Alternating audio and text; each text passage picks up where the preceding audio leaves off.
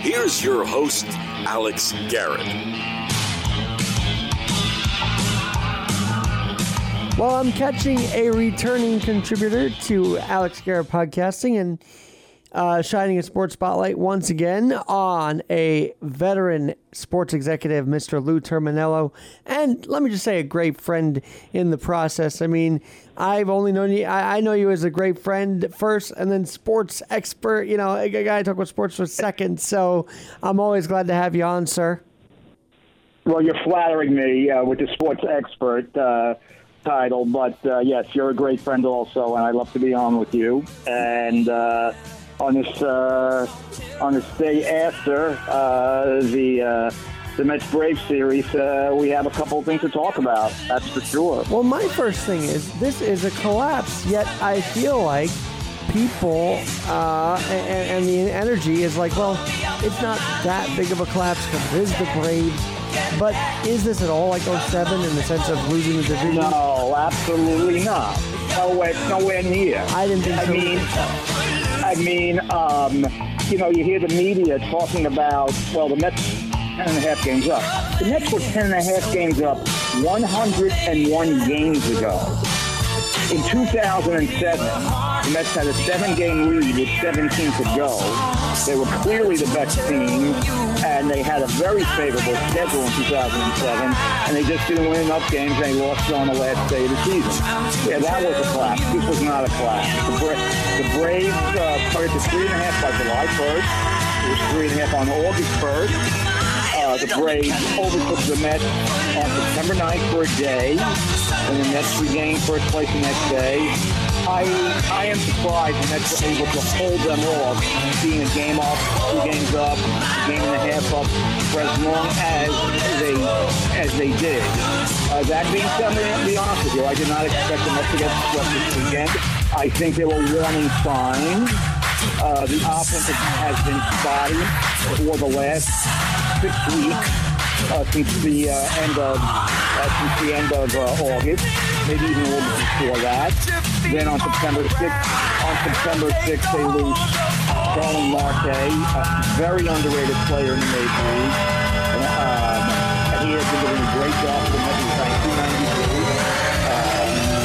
1992. And they have been able to replace him.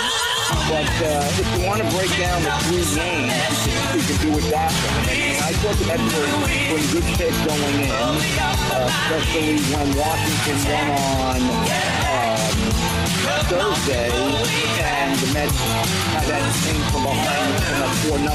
And that was on Wednesday. They lost on Thursday. They both did. The Mets were down 4-0 in the 7th inning and came back to beat Miami 5-4. Simultaneously, that was going on, and I tell you what, the heart racing for both for New York Met fans was palpitating, because at the same time, the Nats were like, well, they're going to do that, or are they not? And they did, and so I felt like that day off set the stage for the weekend. And you know, I am really ticked at people that say this is DeGrom, this is Scherzer's fault. They pitched their guts out, and the hitting just wasn't there. Would you agree, or do you blame them as well? No, I totally agree with you, Alex. Let's look at Game 1. Game 1, DeGrom pitched 6 innings. He gave up 3 home run balls, solo home runs, to 3 home run hitters, Riley, Olson, and Dansby Swanson. He struck out 11. He walked none in 6 innings. He gave the Mets a chance to win the game. Now, I think Buck Showalter is the reason why the Mets have had this fantastic year. Nobody thought the Mets would have 98 wins. Most people figured, okay, if everything goes right, they'll have 87, 88 wins. And everything didn't go right. DeGrom missed 4 months. Scherzer, if you take his 2 stints on disabled list, missed 2 months. That's a lot of starts from 2 of the top 3 or 4 pitchers in baseball, and DeGrom is the best pitcher in baseball, for the last 3-4 years. But Buck did something on a couple things during the game on Friday night, and I have really had no issues with his in-game management. He's on top of every pitch. Mets are down 3-1 in the 7th inning. they bring in Tyler McGill. All right, the guy's been out for 4 months with injury. The guy is a starting pitcher. The guy is trying to make the transition to relief pitcher. A tough transition for somebody who is a starting pitcher. The Mets, if they win one game, they clinch a tiebreaker. That's important. So it's 3 in the 8th inning. McGill comes in quickly, gives up 2 runs, and then they bring in Lugo. But by the time they bring in Lugo, it's 5-1. Nito hits a home run in the top of the 8th inning, 5-2. The Mets load the bases in the top of the 9th inning with 1 out. They have Daniel Vogelbach on the bench against Kenley Jensen. They allow, and this is, I think, a mistake, because the Mets are so inept from the right-handed side in their designated hitter situation. They bring up Francisco Alvarez on Friday, and they put him directly in the lineup. Really a tough spot for a 20-year-old kid who is the number 1 prospect in Major League Baseball. He's a 20-year-old kid. That situation called for Vogelbach. He didn't.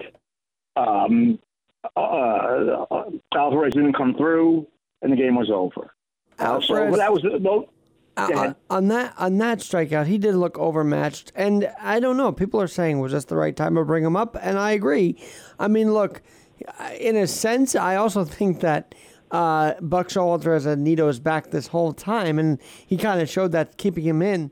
So in certain circumstances this weekend, but I don't know. It seems like that could have been done a while ago. Do you agree with that criticism, that this was just too soon to call? Right. If they want to do it, if they were going to do it a while ago, or, you know what, just say, hey, we can't bring them up for this big series, the last weekend of the year, and just wait till next year. Because in all likelihood, he's either going to start the season next year at Syracuse and then come up 2 months in, 6 weeks in, something like that. To put him in this situation really, I think, was, I don't want to say unfair to the kid, but put him in a tough situation.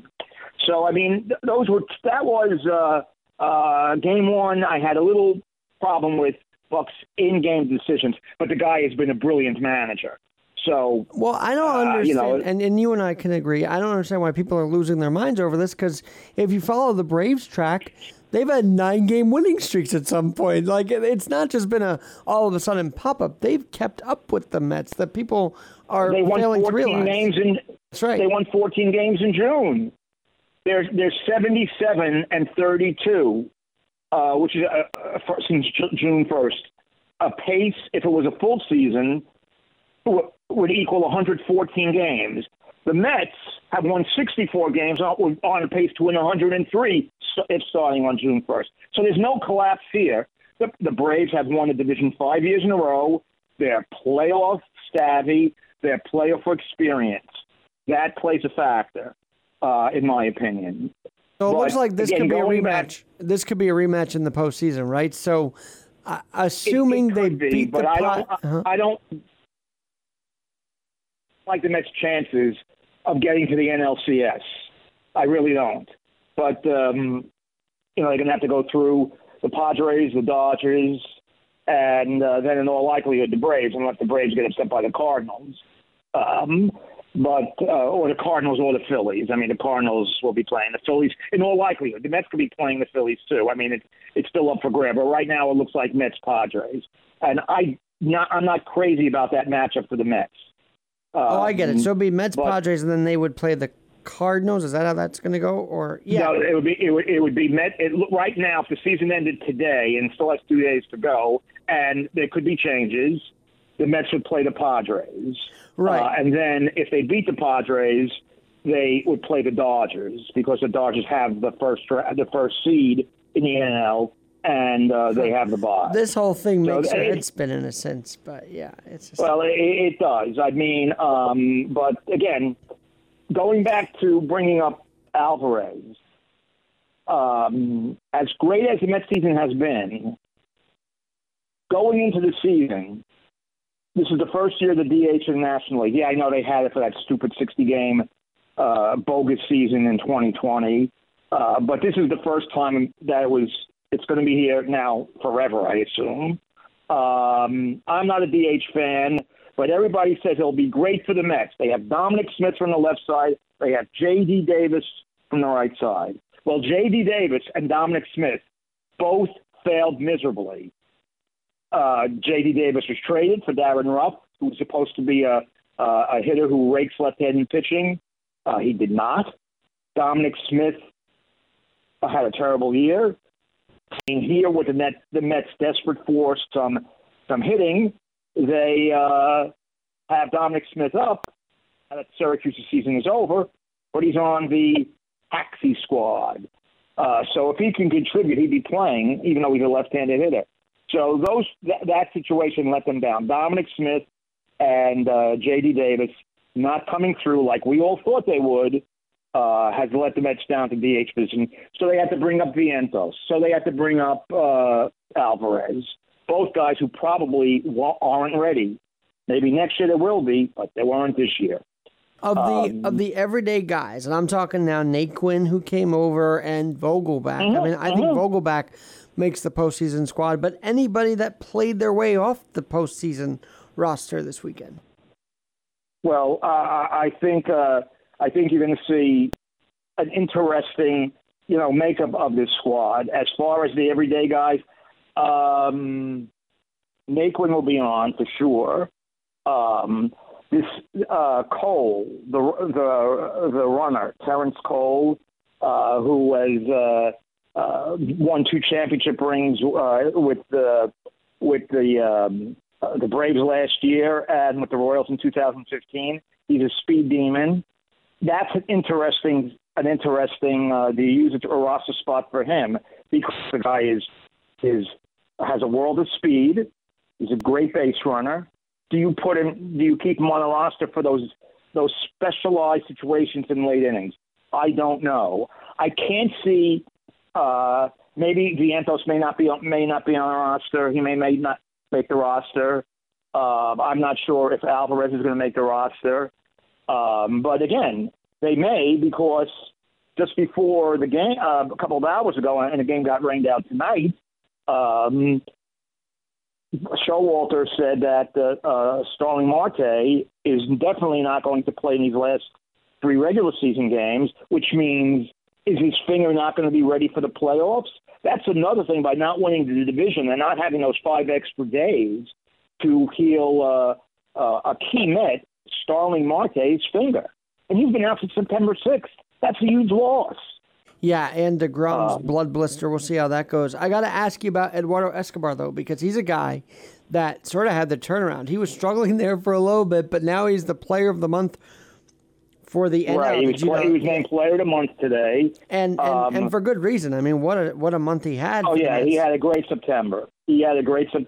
So, hopefully he can continue that, this weekend. And I always like him. I mean, last year I think he drove in 93 runs and had 28 home runs. So, he is, thank God he heated up in September. But, getting back to this weekend, I'm not looking to put the blame on anybody. The Braves are an excellent team. I think they're the best team in baseball. I know probably a lot of people disagree with me. I think they're going to be the Dodgers in the playoffs. And I think they're going to probably play Houston in the World Series. And I think they have a good chance of going back-to-back. You got to remember, last year, Ronald Acuna was hurt in July. And they made their run through the rest of the regular season and through the postseason without him. This year, they brought up Michael Harris III on May 28th. Well, 2 days later, that's when they took off. Also, during that time, Spencer Strider, the best rookie pitcher in baseball, so either Strider or Michael Harris Jr. is going to win Rookie of the Year. They moved him from the bullpen to the starting rotation, and he's been tremendous. He got banged up a couple of weeks ago. He's on the disabled list with the dreaded oblique injury. But he struck out over 200 guys. The first Brave to strike out over 200 since 1890. So the Braves are better this year. They're more experienced going all the way. I think going in, I would put them as the favorites.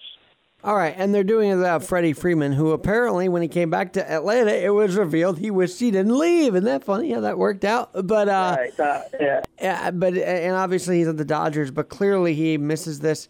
I think people were like, well, what do they do after? And they replaced Freddie Freeman with a terrific player in Matt Olson. And Matt Olson had a huge series.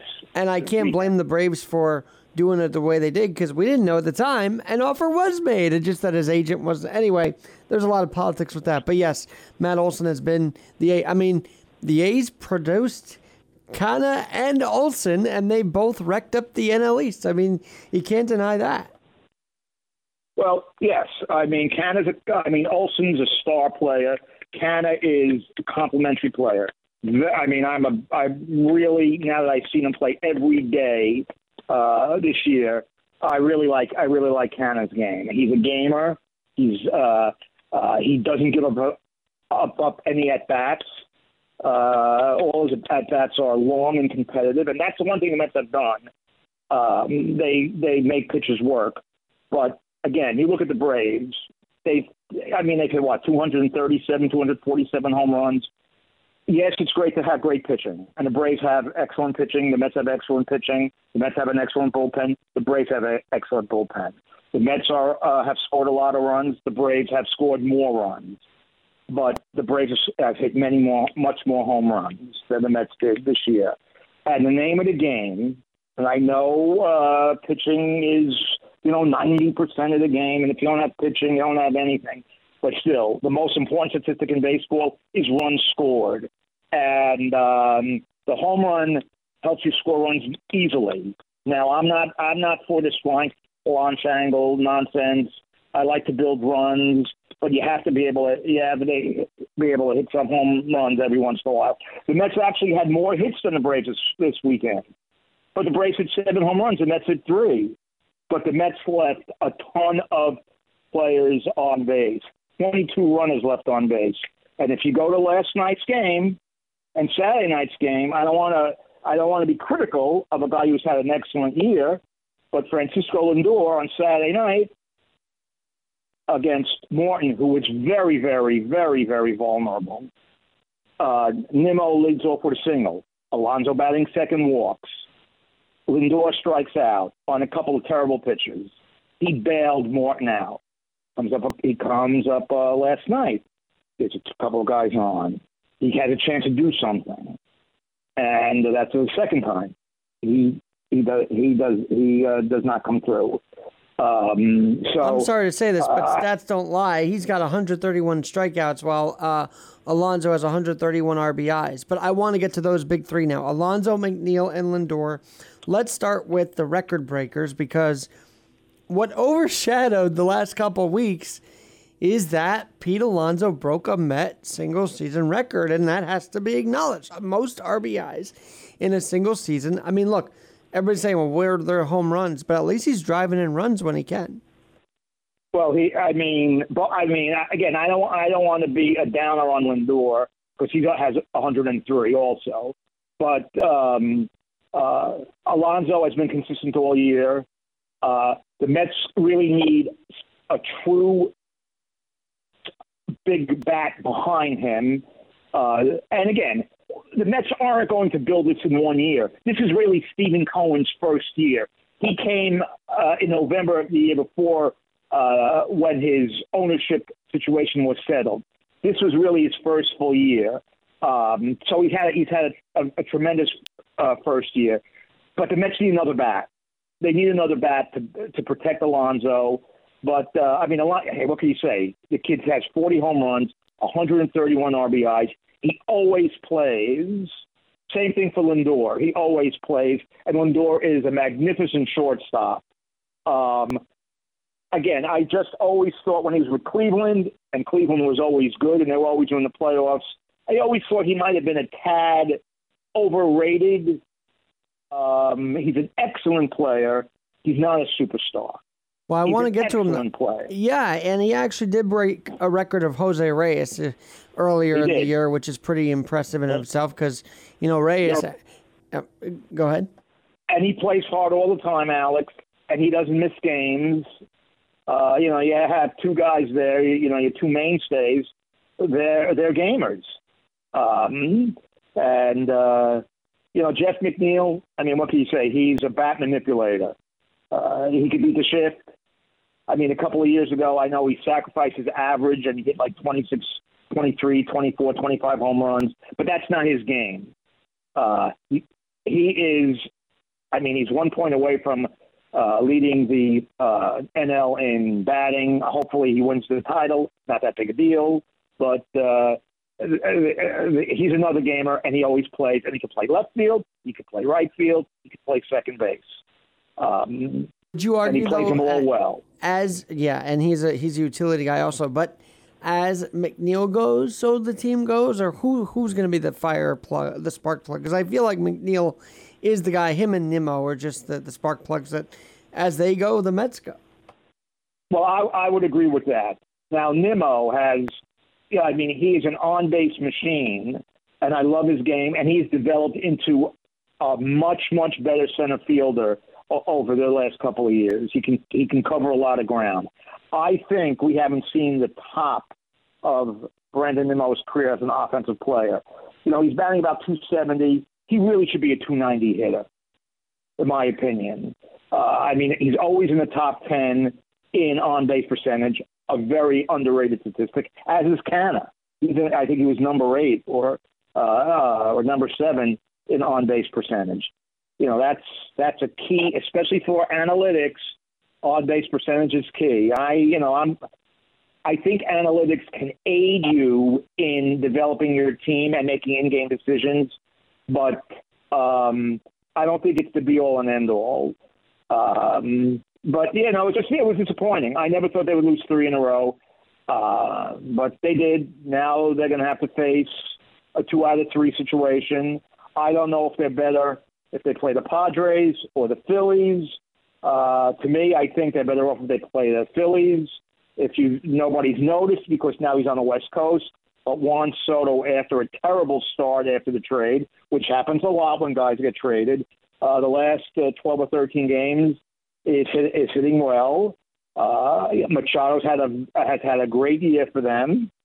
Darvish, Snell, Musgrove, 3 top-notch starters. Their bullpen is not as good as the Mets. And in a 2 out of 3, anything can happen. 2 out of 3 is a finger snap. It's an eye blink. It's over in a flash. Are you glad this is more than 1 game wild card? I mean, do you like this? Yeah, I am glad that it's more than a 1 game wild card. 100%.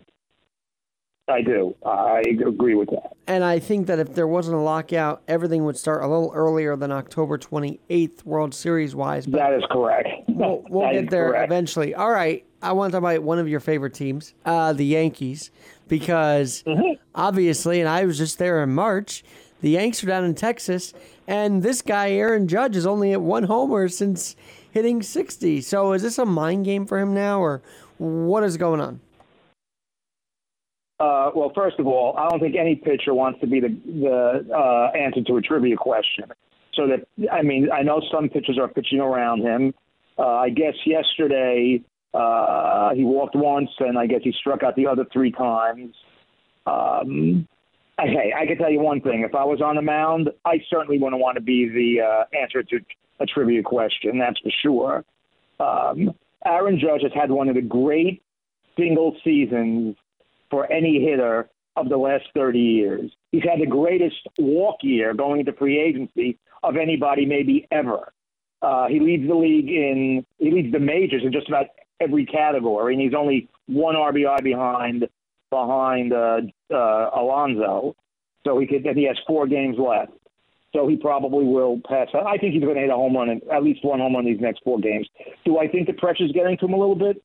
Maybe a little. Remember, he's a human being. Do I feel he's had the pressure that Roger Maris had? No. Roger Maris had incredible pressure.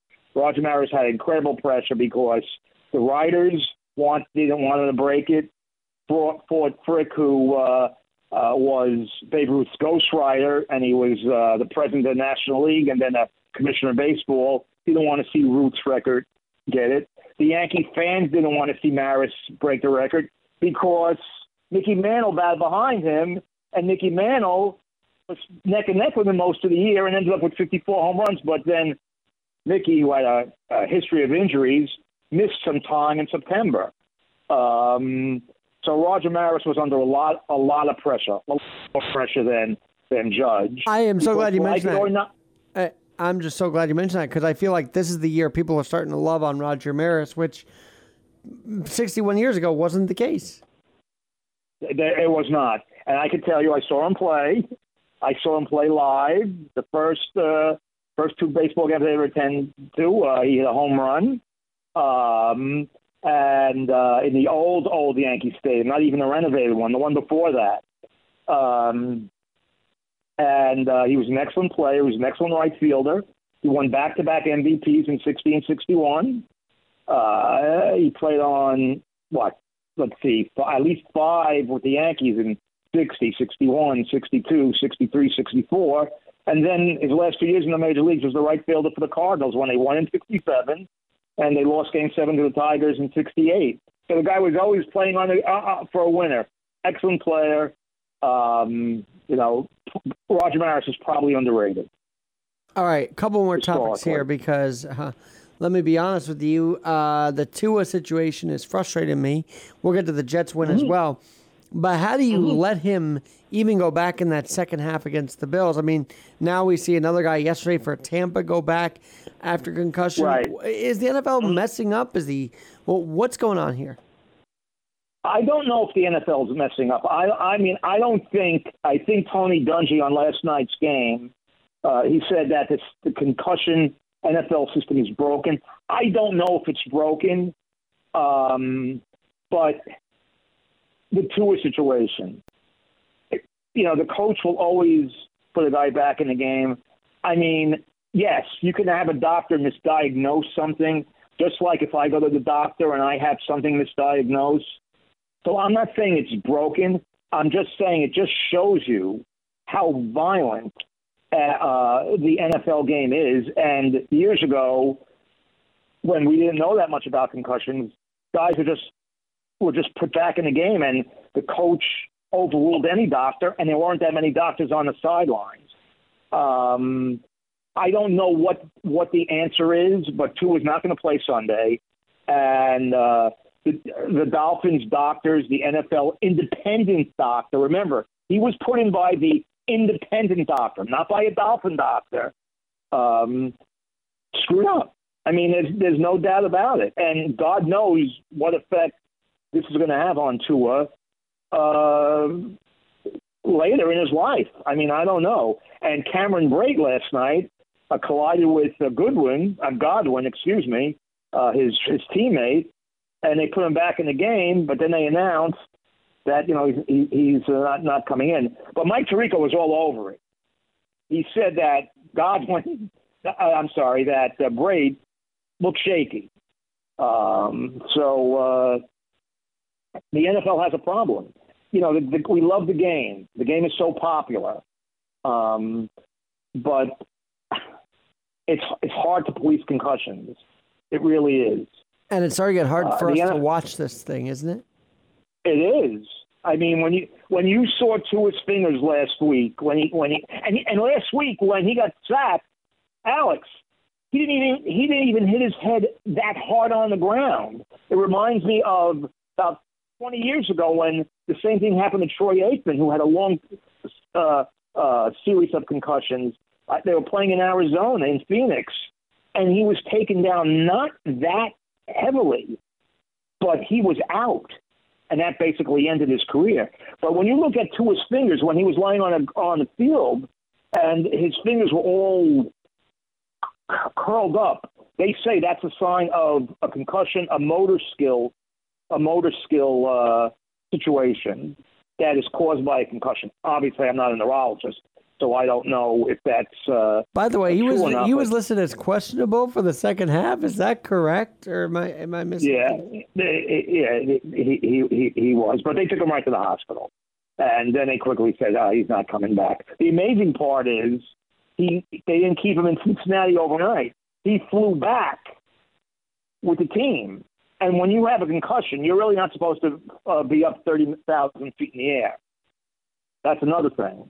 By the way, he is not playing this Sunday. But I want to get to your guys because, oh my gosh, the Jets 2-2. Look, the Steelers and Browns, were they sleeping on the job here? I mean, is this a Jets win? Is this a Steeler mess? Screw up? What one is it? What is it? Combo both? It's a Jets win. It's a Jets win. I mean, here you have a kid who missed all of training camp, and he's playing behind a makeshift offensive line. Zach Wilson is, and it was his first game yesterday. And it's only his 14th NFL game overall. That's what we forget. We think he's been around here forever. And he was rusty in the first half, and the Jets were giving him no protection. And the Jets couldn't run the football. And then in the fourth quarter, he took over the game as like a quarterback should. He was throwing the balls into tight windows. I saw the whole offense gain confidence. I know he had a couple of terrific wins last year against Tennessee. He had a great win against Tennessee last year where he threw some hellacious passes on the run. The kid it looks like he can make every throw. He could run out of the pocket and make throws on the run. But what he did yesterday, 4th and 7, he kept the drive going. He was authoritative in the huddle, I thought. I thought it was his best moment in his 14 games as an NFL quarterback. They got a long way to go. They have a very tough schedule. But the key thing this year is to give this kid many repetitions, so he improves. They have to improve their offensive line. They've improved the roster tremendously since last year. It looks like all 3 first-round draft picks are going to be mainstays. Sauce Gardner looks like he's a keeper at that cornerback. Garrett Wilson, I can tell you right now, if this guy doesn't end up being one of the significant Jets for the next 5 years, and potentially a great Jet, I'll be really surprised. The kid is terrific. And Jermaine Johnson, the 3rd pick, had a sack yesterday. It looks like he should be a mainstay. They've got to build up the offensive line. And Brees is pretty good too. Wow. I mean, they drafted the first running back in the draft, Brees Hall, 34 overall. Yes, I agree. And once they establish offensive system more and get him more into space, you're gonna see what he can do. A couple minutes, because all of a sudden you see the Giants go down with a Jones ankle injury. You're seeing Tyrod Taylor with a concussion, but this affects both teams. I know the Giants won yesterday, but I predict Turfgate to be a really big deal for both teams if injuries continue to mount on that MetLife turf. Do you agree? Well, again, I am no turf expert, that's for sure. But obviously, a couple of years ago when the 49ers were playing the Jets at MetLife, Bosa got hurt, was out for the year, and another defensive lineman got hurt, and I can't think of his name right now. I apologize, and he was out for the year. Odell Beckham a couple of weeks ago said that the turf is dangerous. A couple of Jets so far have not really complained about the turf, but they will when somebody gets hurt. I don't know if Daniel Jones' injury is because of the turf. Now, he does run a lot. He's an excellent athlete. But again, they might have to address the turf. But the turf has been approved by the National Football League. So, and then the Sterling Shepard injury last week on a non-contact was probably the start of this conversation, no doubt. Right, and that's what triggered. That's what triggered. Dale, to say something. And even Zach Wilson was out because he had a non-contact injury. I thought at MetLife. I could be wrong, but no, it wasn't. It was at Lincoln Financial. And that field, it gets all messy and gritty in Philly is not easy either. Some of these fields are just not easy to play on in general, but that's why they play the game. Right, but again, the NFL has people that examines all these fields. The NFL is at a step. When I was watching the NFL, before you were born, the fields were minefields, and they didn't have somebody to examine the field for safety. That's for sure. Well, I mean, and I know, a receiver. We're missing the big point here, which was you were part of the Meadowlands, NJSCA when MetLife was sort of in its infancy, weren't you? Well, yes, yes, that is correct. Yes, that was correct. Now, you go back to the old Giant Stadium, in its history, it started off with the old hard AstroTurf. Then they ripped it up. They put grass in for the Jets and Giants, and they after 3 or 4 years of grass, and they put the phony grass, the poly turf that most stadiums have now. But again, if the turf at MetLife Stadium is that bad, they're going to have to do something about it. If they can find out that the turf is causing injuries, the Players Association is going to make a stink, and it will be changed. But the NFL, I'm sure, is not going to give a passing grade to a field if the field is not safe for the players to play on. Now, like I said, I could tell you in the old days, Veterans Stadium, there was a receiver on Chicago Bears, and I forget his name, was playing the Eagles at Veterans Stadium, went up to catch a football, came down on the hard turf, Veterans Stadium, and Alex broke not one arm, broke both of his arms. That's how hard it was. It was like concrete. And, the NFL, the Bengals played in Riverfront Stadium, same thing. The Cardinals, when they played in St. Louis, played in Busch Stadium, the same hard turf. The Steelers at Three Rivers, the same hard turf. I mean, now is probably the safest time in NFL history for stadium field safety. Well, one last note about all that, because that's a lot of history we just went into, and obviously I actually didn't mind the Vet. I actually thought it was an interesting place to go. I was a kid back then as well, but your former team that you worked for many years, the Nets, a lot of drama heading into this season, and there's still drama, I think, but the KD, Kyrie, I mean, is this going to be something for Net fans to look forward to? Obviously, it's a yes, but can they put the drama aside, I guess is my question. Well, Patty Mills was saying today, and Patty Mills is a pro. I mean, the guy has been in the league forever. He had a terrific season for the Nets last year, and obviously had a long career playing on all those good Spurs teams. Said it just feels different, feels more businesslike, and I hope that's the case. You have KD. I think is, if not the best player in the league, the second best player, the third best player. He's a human scoring machine. It seems like he's had his situation, whatever his situation was, and I understand he was upset last year with the COVID restriction in New York. Visiting players could play, but home play.